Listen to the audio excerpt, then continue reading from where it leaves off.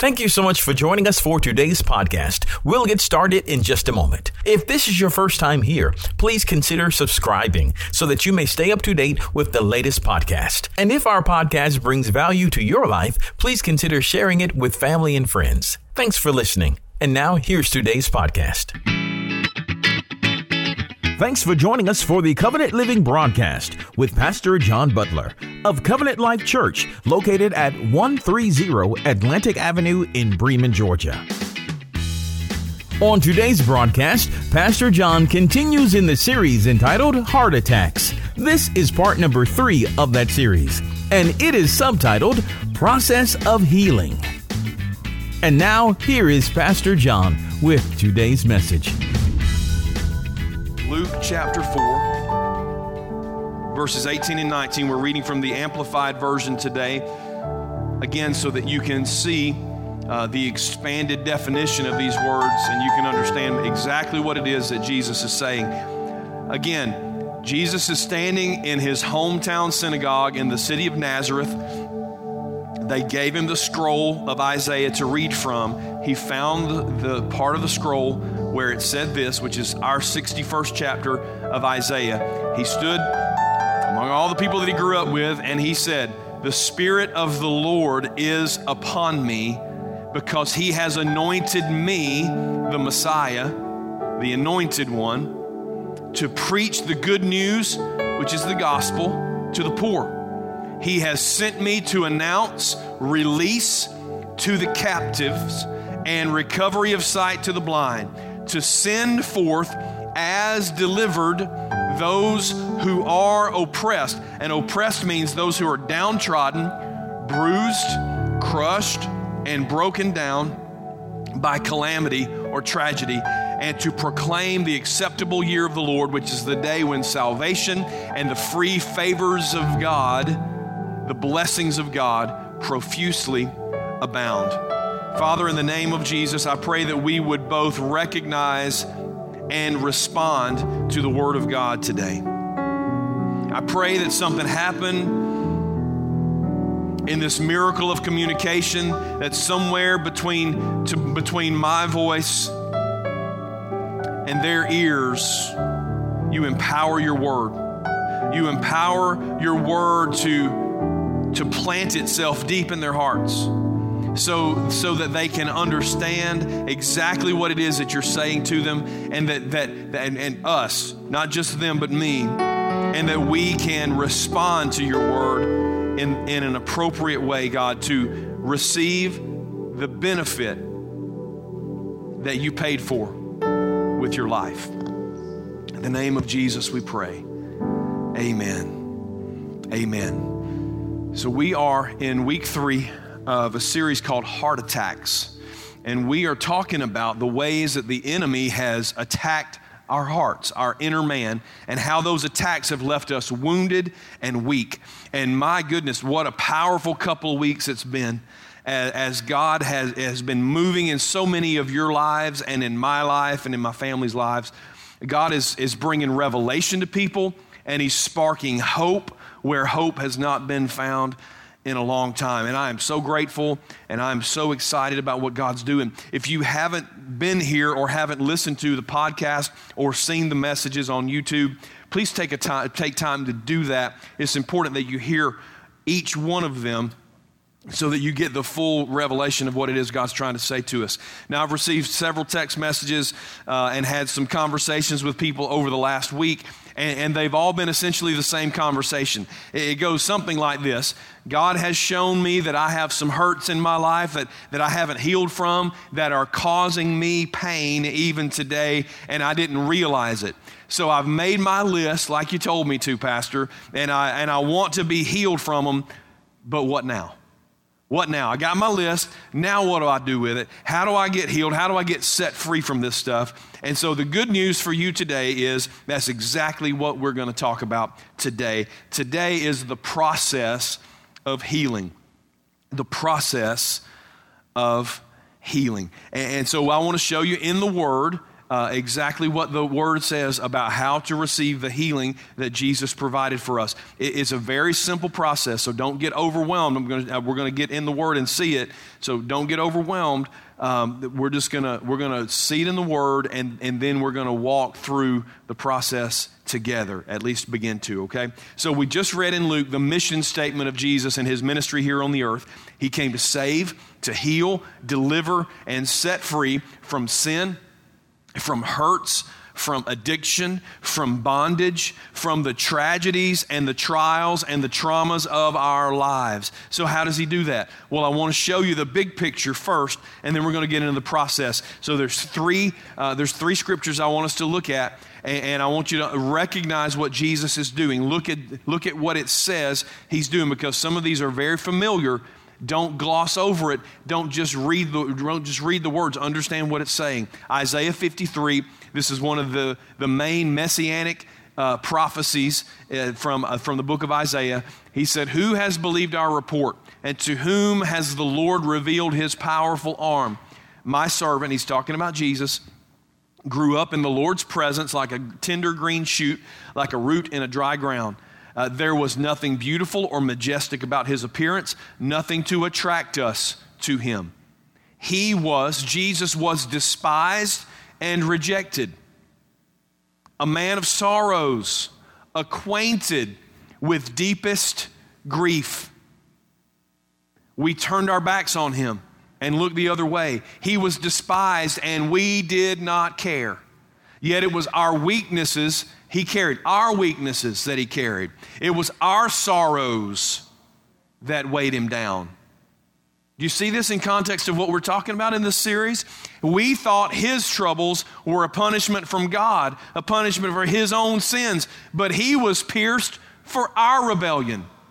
He was crushed for our sin. He was beaten so we could be whole. He was whipped so we could be healed. All of us, like sheep, have strayed away. We've left God's path to follow our own. Yet the Lord laid on him the sins of all of us. He was oppressed and treated harshly, but he never said a word. He was led like a lamb to the slaughter, and as a sheep is silent before the shearers, he did not open his mouth. Unjustly condemned, he was led away. No one cared that he died without descendants, that his life was cut short in midstream, but he was struck down for the rebellion of my people. He had done no wrong, had never deceived anyone, but he was buried like a criminal. He was put in a rich man's grave. Look at this. But it was the Lord's good plan to crush him and cause him grief. Yet when his life is made an offering for sin, he will have many descendants. He will enjoy a long life, and the Lord's good plan will prosper in his hands. That's what Jesus did for us. Look at John chapter 19. Jesus is now on the cross, fulfilling the mission that Isaiah just prophesied about 700 years beforehand. Now, Jesus knew his mission was now finished. And to fulfill Scripture, he said, "I'm thirsty."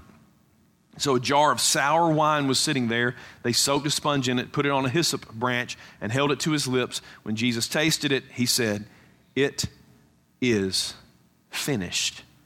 And he bowed his head and released his spirit. Now look at 1 Corinthians chapter 15. "And if Christ has not been raised, then all our preaching is useless and your faith is useless."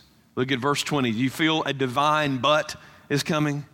"But in fact, Christ has been raised from the dead. He is the first of a great harvest of all who died." Listen, here's what I want you to see from these scriptures. Everything you need to be healed was accomplished in the life, the death, and the resurrection of Jesus Christ. He said, "It is finished." Let me say it this way. He went through traumas and tragedies and trials on this earth so that he could show us a path to healing and to freedom. the pain and the shame and the humiliation and the abandonment. He carried all of that so we wouldn't have to. His stripes, His blood, His sacrifice saves us and heals us and delivers us and sets us free. So if you want to know how you can find healing from the heart attacks that you've suffered, just look at the cross. Bring your hurts, bring your pains, bring your sins, bring it all to the cross. It's been 2,000 years, but there's still power in the blood of Jesus that He shed at the cross of Calvary. It's His blood and His cross.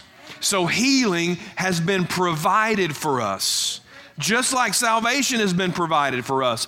But listen, if you don't walk into that salvation, you'll die in your sin. In the same way, if you don't walk in the healing that He has provided, you're going to continue to walk in the pain that you carry. Now, I read this a couple weeks ago on Christine Caine. She's an Australian evangelist. I read it on her Twitter feed, and I think she was quoting somebody else. So I don't know who said this, but it's good, all right? The pain may not be your fault, but the healing is your responsibility. The pain may not be your fault. The healing is your responsibility. And this is the kicker right here. You say, well, John, I don't care. I've been carrying this pain so long, it don't even affect me anymore. Listen, if you don't heal, you'll bleed all over people who didn't cut you. If you don't heal, you'll bleed all over people who never cut you.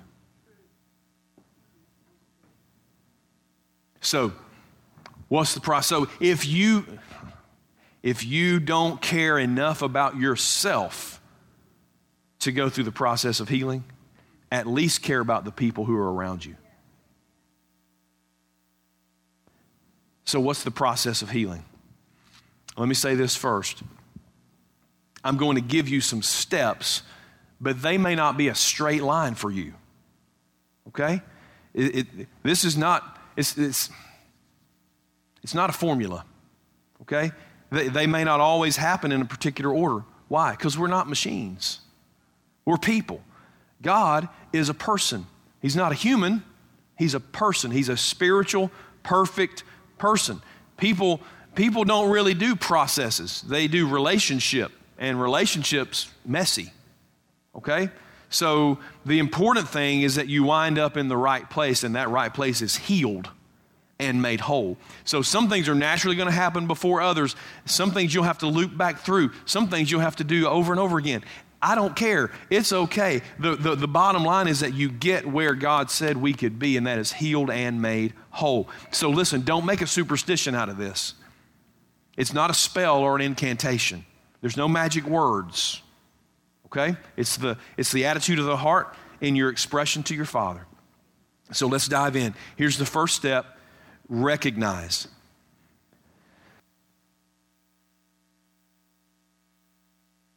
I recognized I had to cough.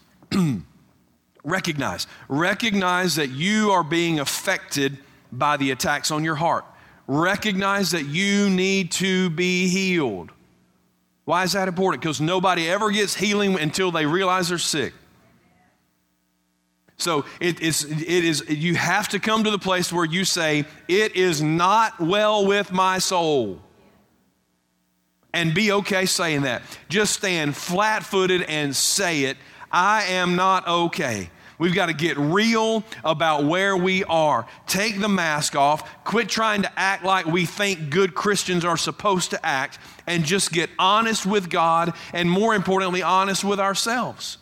Now, just like everything else you receive from what Jesus did on the cross, it comes through confession.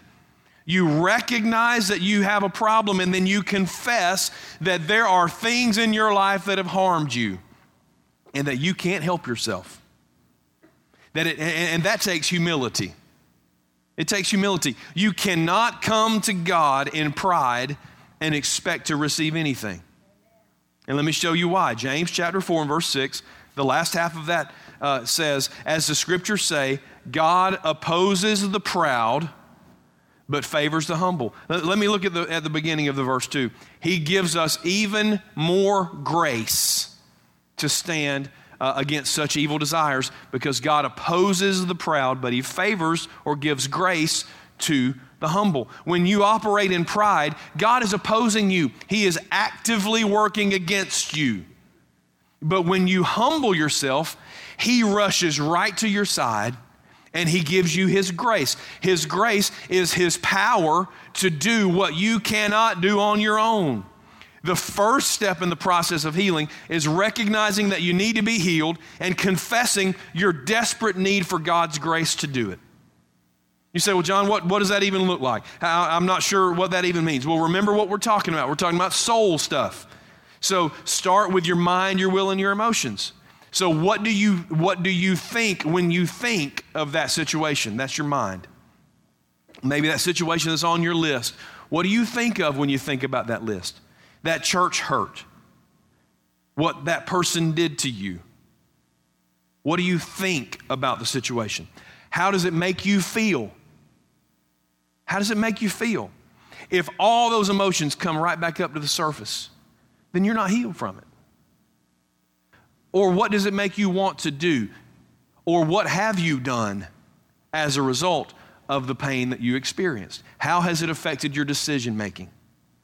All right? As you work through those questions, one of the things you may realize or have to recognize is that you're offended with God. Because when you're trying to think through the process, there are some of the things in your life that you face that you can really only lay at the feet of God. There's no human being to be mad at. We talked about this a few weeks ago. I think it was in an 11 o'clock service. I don't remember.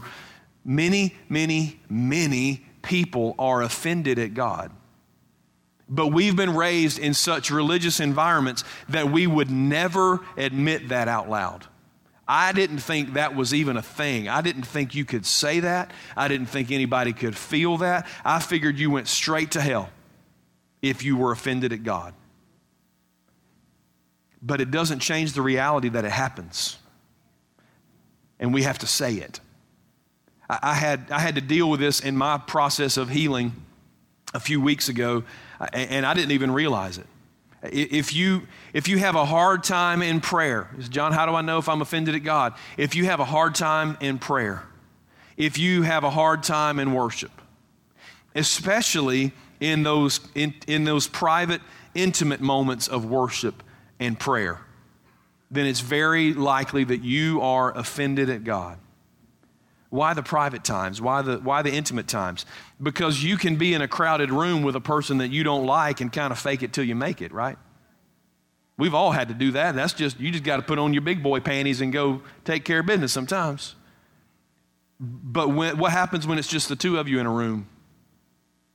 That's when it gets really awkward. If you have to talk, it's really superficial, surface level stuff. It's shallow, it's forced. It's uncomfortable.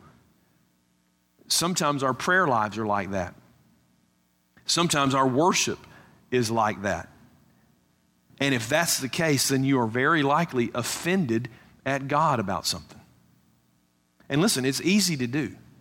It's easy to get offended by God because there are some situations that you don't understand why God did what he did. You don't understand why he allowed what he allowed. You don't understand why he apparently remained still and silent while some tragedy unfolded in your life. And the sooner you recognize it and confess it, the better. Otherwise, you wind up like this person, and I want you to see this in Ruth chapter 1. Ruth chapter 1, the first 5 verses. In the days when the judges ruled Israel, a severe famine came upon the land. Who do you get mad at when a famine happens? So a man from Bethlehem in Judah left his home, went to live in the country of Moab, taking his wife and his 2 sons with him. The man's name was Elimelech. The wife was Naomi. The name Naomi means pleasant. Their 2 sons were Mahlon and Chilion. They were Ephrathites from Bethlehem in the land of Judah. When they reached Moab, they settled there. Then Elimelech died, and Naomi was left with her 2 sons. The two sons married Moabite women. One married a woman named Orpah. The other married a woman named Ruth. But about 10 years later, both Mahlon and Chilion died. This left Naomi alone without her two sons and her husband. Look at verses 20 and 21. She said, "Don't call me Naomi. Instead, call me Mara." Naomi means pleasant. Mara means bitter. She said, don't call me Naomi, call me Mara. For the Almighty has made my life very bitter for me. I went away full, and the Lord brought me home empty. Why call me pleasant when the Lord has caused me to suffer, and the Almighty has sent such tragedy upon me? Naomi was a bitter woman who was offended at God for all the tragedies, all the difficulties that she had been through in her life. And it's not just the loss of her family, the struggle of the famine, the gut-wrenching decision to have to move and leave everything she knows, the loss of her husband, the loss of her children, being left alone in a foreign land. All of that pain had attacked her heart, and because she didn't deal with it, now she's 15, 20 years later, and she's bitter, and she's angry, and she's hard to live with. Why? Because when you're mad at the almighty, all-powerful God of the universe, what are you going to do about it? What are you going to do about it? It's like when your 2-year-old gets mad at you. What's that little guy going to do to you? Hit you, punch you, scream, pitch a fit? What do you do when you're mad at God? You feel helpless. You feel hopeless. So you turn it inside and you just live with it. You just live with the pain. Listen, there is a better way. There's a better way. Let's move forward in the process. So you have to recognize that if that's what's going on. After you recognize the problem and you recognize that He is the solution, His grace is the solution, the second thing you do is repent. You repent. I want to show you two scriptures. There's a whole bunch of them. I want to show you two scriptures. James chapter 5 and verse 16. Confess your sins to each other and pray for each other so that you may be healed. And then here's the famous verse that we always talk about. We never talk about the front half of the verse. The effectual, fervent prayer of a righteous man availeth much. That's King James. The earnest prayer of a righteous person has great power, produces wonderful results. Look at chapter 3 of Acts, verse 19. Now repent of your sins and turn to God so that your sins may be wiped out. I didn't check the version. Sorry about that. So that times of refreshing may come, is what the King James says. When you repent, you get refreshed, you get restored, you get healed. But do you see the connection, the correlation between healing and repentance? That repentance brings healing. As a matter of fact, every promise of Jesus that He gave us on the cross is on the other side of our repentance. Salvation, healing, sanctification, spirit empowerment. We have to approach the Father through repentance. Why? Because He's perfect and holy, and so are His ways. And when we get hurt, if we had not leaned to our own understanding, but instead have acknowledged Him and did it His way, we wouldn't still be standing in pain. So you're recognizing and admitting that you didn't handle everything right in the situation. So that might mean you lashed out in the situation, or you might have held unforgiveness, or you might have let a root of bitterness take hold and grow. However you might have sinned through the situation, you have to humble yourself and repent. And if you say, I didn't do anything wrong. So start with pride and go from there. Start with lying and go from there. Repentance is about restoring the relationship between you and God. That's what that's about. It's His kindness that draws us to repentance, because repentance draws us to Him. So as you go through the healing process, ask Him to show you the things you need to repent of. That's one of the primary purposes of the Holy Spirit, to bring conviction, to reveal truth in your life. And if you go through the process with someone, sometimes somebody can see something that you don't see in yourself. Now here's the next step. After repent, you have to recognize and you have to repent. Here's the next step. Release. Release. I'm going to read a passage of Scripture that you've probably read a dozen times, but you didn't read the last verse. And I want you to see this. Matthew 18, starting in verse 21. Peter came, asked him, Lord, how often should I forgive someone who sins against me? 7 times? Does it sound like Peter might have some pain in his life? Like somebody hurt him repeatedly? And so he's very generous and says 7 times. Jesus said, no, 7 times. Not 7 times, 70 times 7. That's 490 if y'all ain't good at math. Verse 23, therefore the kingdom of heaven can be compared. So now Jesus is telling him a story. Kingdom of heaven can be compared to a king who decided to bring his accounts up to date with servants who had borrowed money from him. In the process, one of his debtors was brought in who owed him millions of dollars. He couldn't pay, so his master ordered him to be sold along with his wife and children and everything he owned to pay the debt. That's what you did in those days. The man fell down before his master and begged, please be patient with me and I'll pay it all. His master was filled with pity for him, released him, and forgave his debt. Released him. You see that? Verse 28, when the man left the king, he went to a fellow servant who owed him a few $1,000s, grabbed him by the throat, demanded instant payment.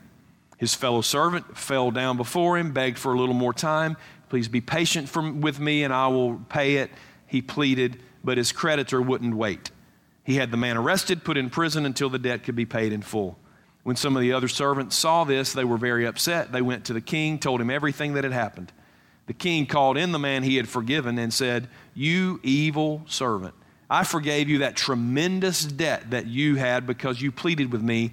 Shouldn't you have mercy on your fellow servant just as I had mercy on you? Then the angry king sent the man to prison to be tortured until he had paid his entire debt. Amen. Thank you, Jesus. No, there's another verse. Jesus almost always told you the application of the parable. So he didn't leave you hanging to figure it out. So what does this mean to us? Jesus Christ said, that's what my heavenly Father will do to you if you refuse to forgive your brothers and sisters from your heart. He'll do what? He said in verse 34, put him in prison, call the torturers until his debt's been forgiven, till his debt's been paid for. Do you understand the gravity of that situation, of that statement? Millions of people are being tortured by unforgiveness. And the worst part is, they're doing it to themselves. 2 words would set them free. 2 words would stop the torture. I forgive. You have to forgive and release. You have to. Now, this is the step that gets a lot of people. This is the step that prevents a whole bunch of people from getting the healing that Jesus provided for them on the cross. They don't get healed because they refuse to release the person who hurt them. Now listen, stop yourself right now from thinking about the pain. Set that aside for a second. Quit thinking about the pain and listen to me. People say, I can't let them off the hook like that. Listen, they're not on the hook. You're on the hook. They're not suffering. You're suffering. You aren't releasing them from the responsibility for their actions because you don't have that authority. That's between them and God. You're simply recognizing that you are not their judge and that you are no less a sinner than they are. You're not minimizing the evil of their intentions or the depth of the pain that they caused you. You're simply relieving yourself of the burden of bringing them to justice. You can't be released until you release the person who hurt you. You can't be set free until you set them free. Until you release them and forgive them, you are still their victim. Forgiving and releasing puts an end to their control over you. But if you refuse, they are victimizing you every day. Quit holding the bill over what they did to you over their heads. For whatever you think they owe you for how they hurt you, no matter how large or how small. Think about this. Every sin you ever committed is an offense to Jesus. And He forgave you of everything. So who are we to hold another person responsible for anything? But it's not always another person that you're offended at. So quit carrying the guilt and the shame and the condemnation for something you did that you've repented of already. It's gone. Release yourself. Forgive yourself. Quit beating yourself up for something that has been forgiven, forgotten for good. And quit holding a grudge against God for what happened in your life. What does the Word say? It says that God is wise and that He is just and that He is good and that He is perfect in all of His ways, even in the ways that caused you pain. You have to recognize that He had a reason that you may never understand. And it's perfectly okay to tell Him how you feel. Tell Him it hurt. Tell Him you're angry. Tell Him you're confused. Tell Him how you feel. Perfectly fine in that recognition stage. But after you've recognized it, then you have to repent and release Him. Forgive God and move forward. So release God and release yourself and release whoever else has hurt you. But there's another context for release. There's another context for release, and I want you to hear this as well. In this process of release, you also have to release the pain. You don't just release and forgive the person that caused it. You have to let go of the pain. And it's been your constant companion for so many years that sometimes it's difficult for people to let go of it because they don't know what it's like to walk around without it. Some of you haven't felt any real emotion for a long time. It's like you've been holding your breath for 10 years.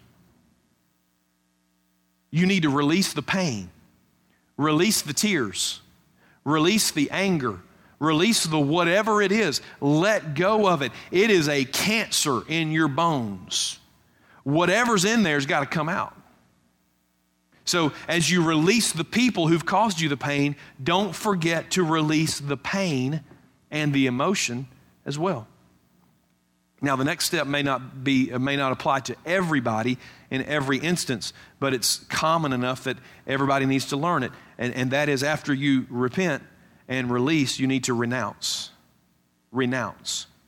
And again, these are not necessarily linear. Some of this all kind of happens in one big wad, okay?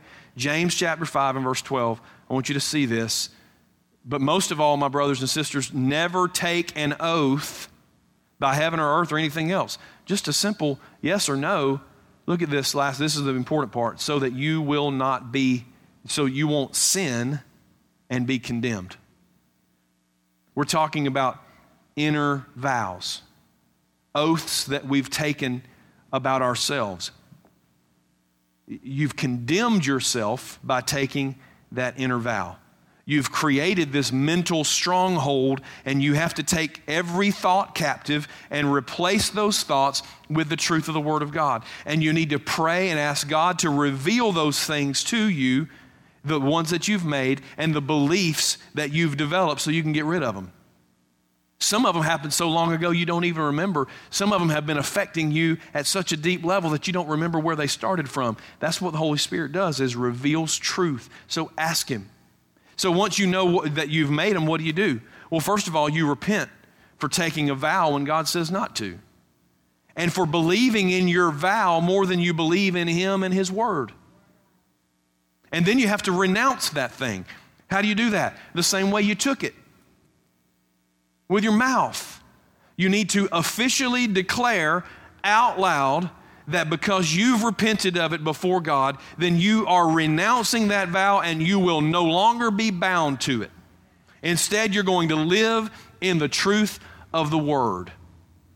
Here's an example. Last week we talked about a person who had made this inner vow that they didn't deserve to be happy because their loved one who had passed away couldn't be happy.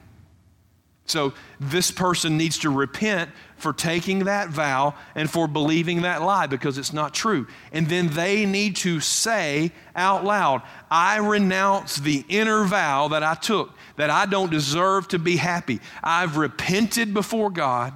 I am released from that lie. I am a child of God, born again, truly wanted and deeply loved. He has a great plan for my life. My relationship with Him gives me purpose. It gives me peace. It gives me joy. So this is the day the Lord has made, and I will rejoice in it, and I will be glad in it. You see how that's completely different from the lie that they believed? You're counteracting the lie with the truth. That's what we have to do for every false and inner vow that we've ever taken. We have to disown that thing. And we have to do it until we've replaced the lies with the truth. Now then comes the good part of the process. You're like, good, because none of this sounds like fun whatsoever. Here's the good part. Receive. Receive. It's harder than it sounds. That's why I wanted to make it a whole thing. Receive. Receive the healing. Receive the restoration. Receive the peace.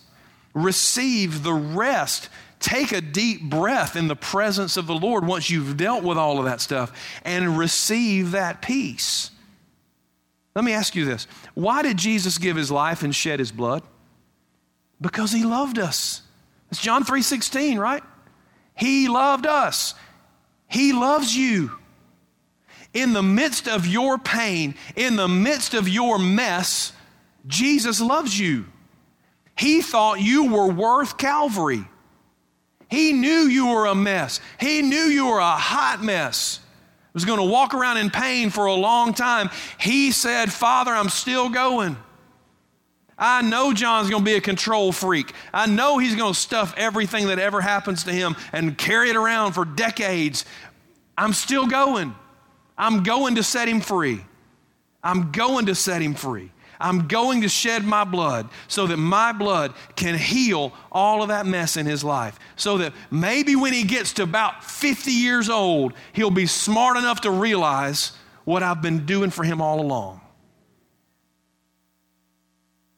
Listen, false humility does not honor God. False humility doesn't honor God. What does that look like? All this, but I'm not worthy. I don't deserve His forgiveness. I don't deserve His love. I don't deserve His healing. That is a last-ditch, desperate lie that the enemy tells people who are inches away from freedom. Listen, nobody's worthy of God's love. Nobody. If we were worthy without it, He wouldn't have sent Jesus. But since He did, Jesus has made us worthy. So the price has already been paid. He already said it's finished. It doesn't cost Him a bit more for you to enjoy what He came to give everybody else. So step up and receive it just like you receive everything else He did for us on the cross. By grace, through faith. That is actually the whole process right there. Okay, but I want to just real quick throw in two things that are important to the discussion. And here's the first one. It's a revelation of roots. A revelation of roots. At some point in the process, God may reveal to you the root of the pain. You understand what I mean? Not the event that caused the pain, but the underlying root that caused you to be sensitive to that particular event. Roots are important. When the Holy Spirit shows you one, pay attention, lean into it, and dig it out. It might be something from a long time ago that you didn't even realize, or maybe you recognize that it's caused you a whole bunch of heartache over the years. It might be something that is so painful you never told anybody. Deal with it. Deal with it. I don't mean that flippantly or arrogantly. I'm not being nasty. I'm saying once it's revealed, deal with it. It only grows over time and in the darkness.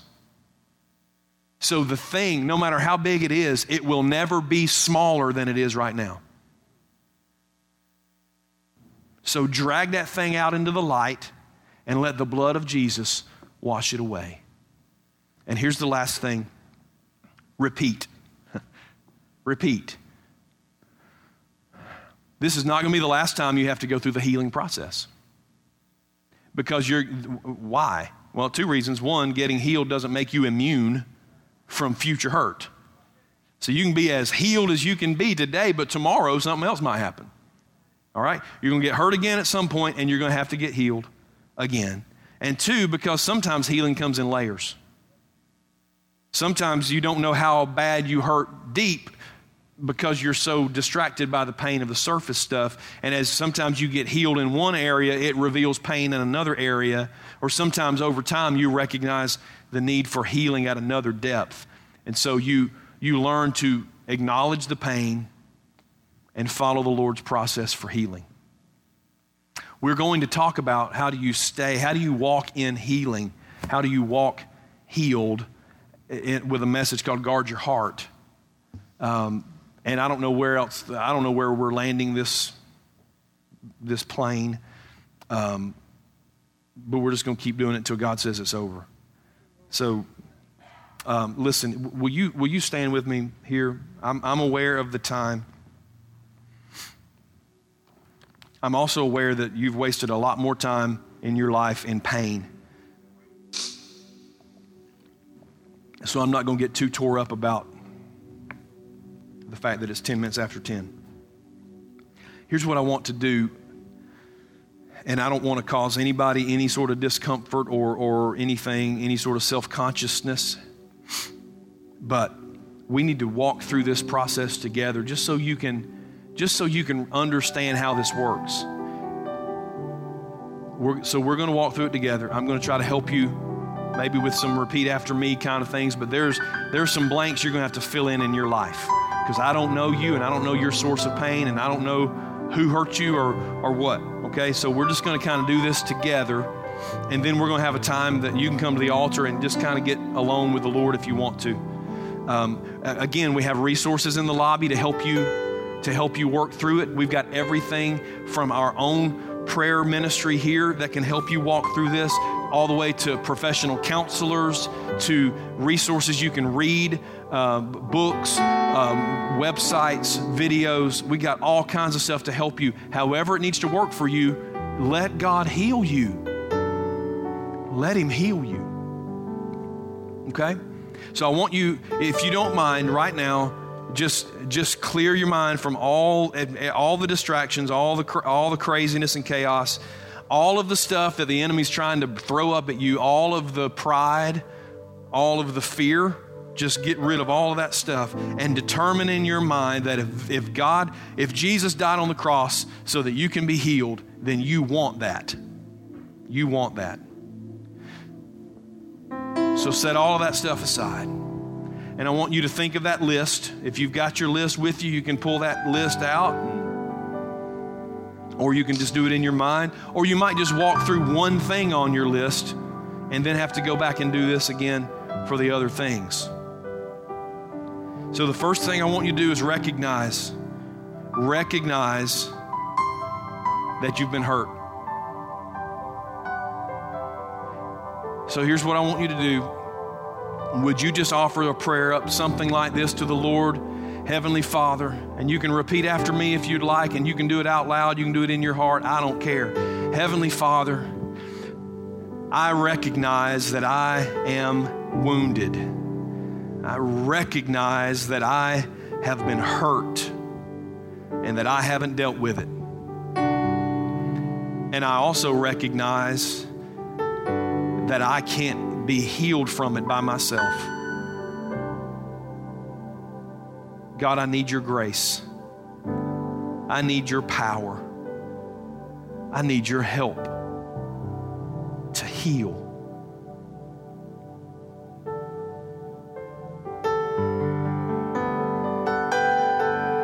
And if you are recognizing that you are offended at God,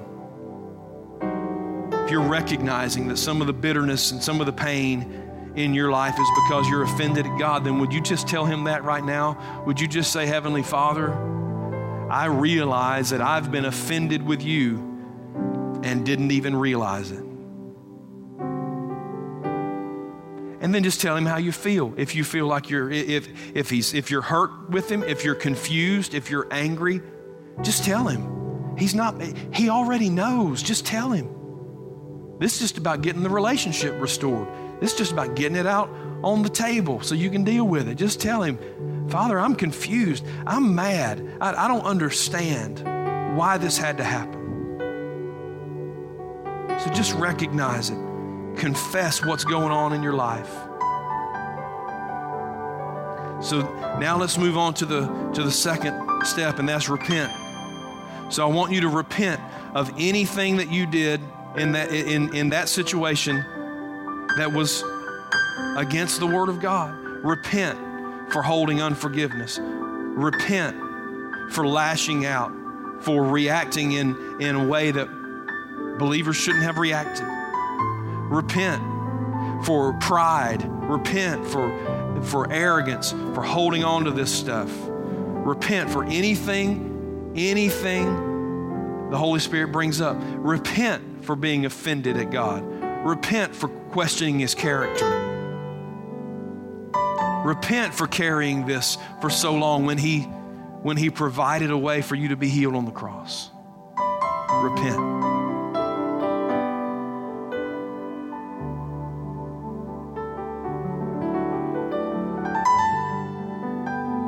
The next step is to release. Remember, there's two things you have to do here. One, you have to release the person or people who hurt you. Then you have to release the pain, release the emotion. This is going to be difficult for some of you. Are you ready? You're thinking about the situation that caused you pain. You're thinking about the person or people who did that to you. And if you can't find it in your vocabulary to say it, then I want you to repeat after me and just say, I forgive, and then fill in the blank with that person's name. I forgive them for what they did to me. And I want you to say what they did. I forgive them for deceiving me, for lying to me. I forgive them for the way they hurt me. I forgive them for whatever it was. You're going to have to say it.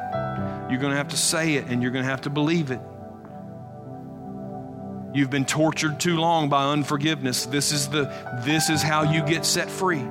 This is how you get set free from the torture of unforgiveness. You just say, I forgive that person for what they did to me. I release them. I will not hold them responsible anymore. I will not look to them. I will do what Jesus commanded. I will not only forgive them, but I will pray for them. So start right now. I know this is a mouthful. Pray. Pray for them, not pray about them. Pray for them. You might say, Father, I know that anybody who has hurt somebody the way they hurt me must also be dealing with pain in their own lives. So God, would you reveal their own pain to them so that they can be healed? God, would you help them to recognize what's going on in their lives? And then do what Jesus said. Father, I bless that person who hurt me. I bless them. You said, bless those who hurt you. Pray for those who despitefully use you. Father, I bless them.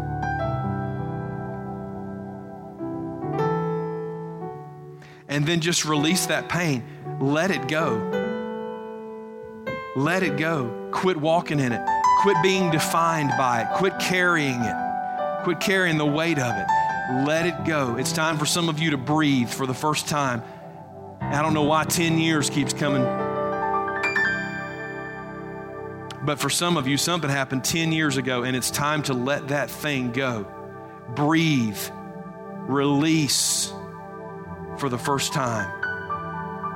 If you've made inner vows, it's time to renounce those things.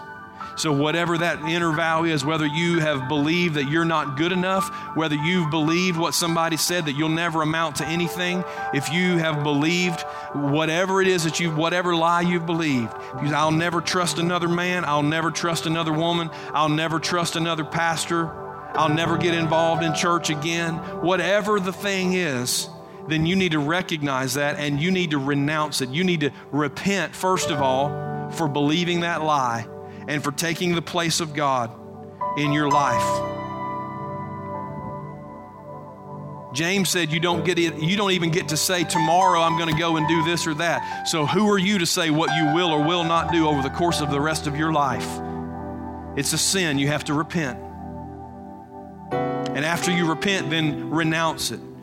You say, because I have repented, I renounce this inner vow where I said, and then you state that thing, so you are breaking it officially in the spirit world.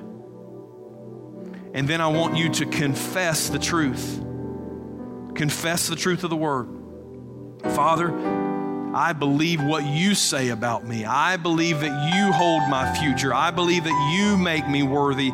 I believe that you order my steps, that you determine what's good for me. I'm not going to turn to the left or to the right. I'm not going to listen to my own heart, which is deceitful above all things. I'm going to believe the truth of the word of God. Let God be true and every man a liar. I'm going to believe it. And then I just want you to receive healing.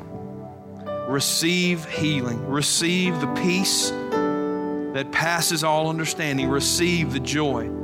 It's been so long since some of you walked in joy, you don't even know what you'd do with yourself. Receive that joy. Take a deep breath in the presence of the Lord right now and just breathe in His presence. Just breathe in the Spirit.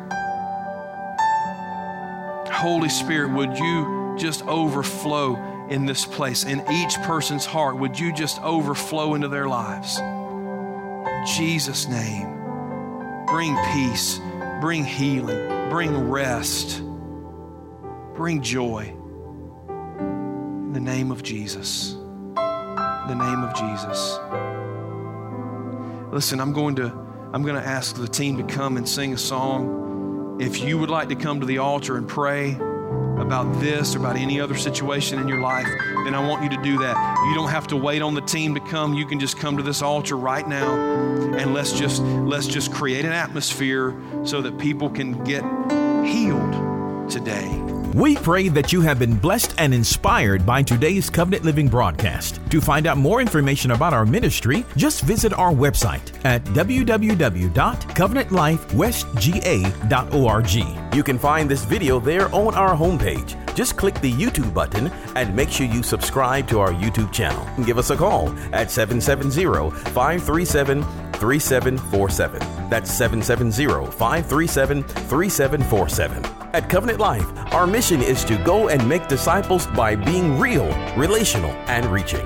Be sure to join us next week for more Covenant Living with Pastor John Butler.